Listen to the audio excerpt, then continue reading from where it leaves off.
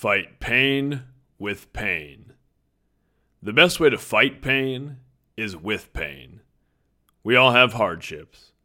We all hurt. But I'm convinced the way to overcome those challenges is not by shying away from them. We have to push back.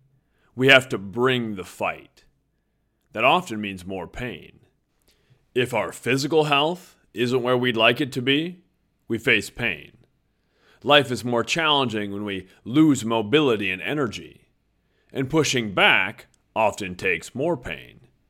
Exercising for the first time in a long time can leave us sore.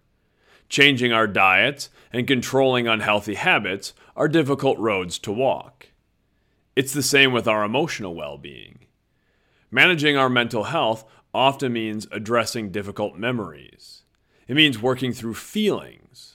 And that too is painful. Change is hard. It hurts sometimes, but there's a big difference between the pain of growth and the pain of stagnation. The pain of growth is the cost of high achievement, and there's great reward in that struggle. It still hurts, but we get stronger. Then we use that strength to kill that other pain, the pain of regret or shame or discontent, the pain of a dream not pursued or a life not fully realized. We often avoid pain. We seek comfort. We look for things that mask our pain. We call those things painkillers, but the only way to really kill the pain is to deal with it. Ask for help when you need it. Find support.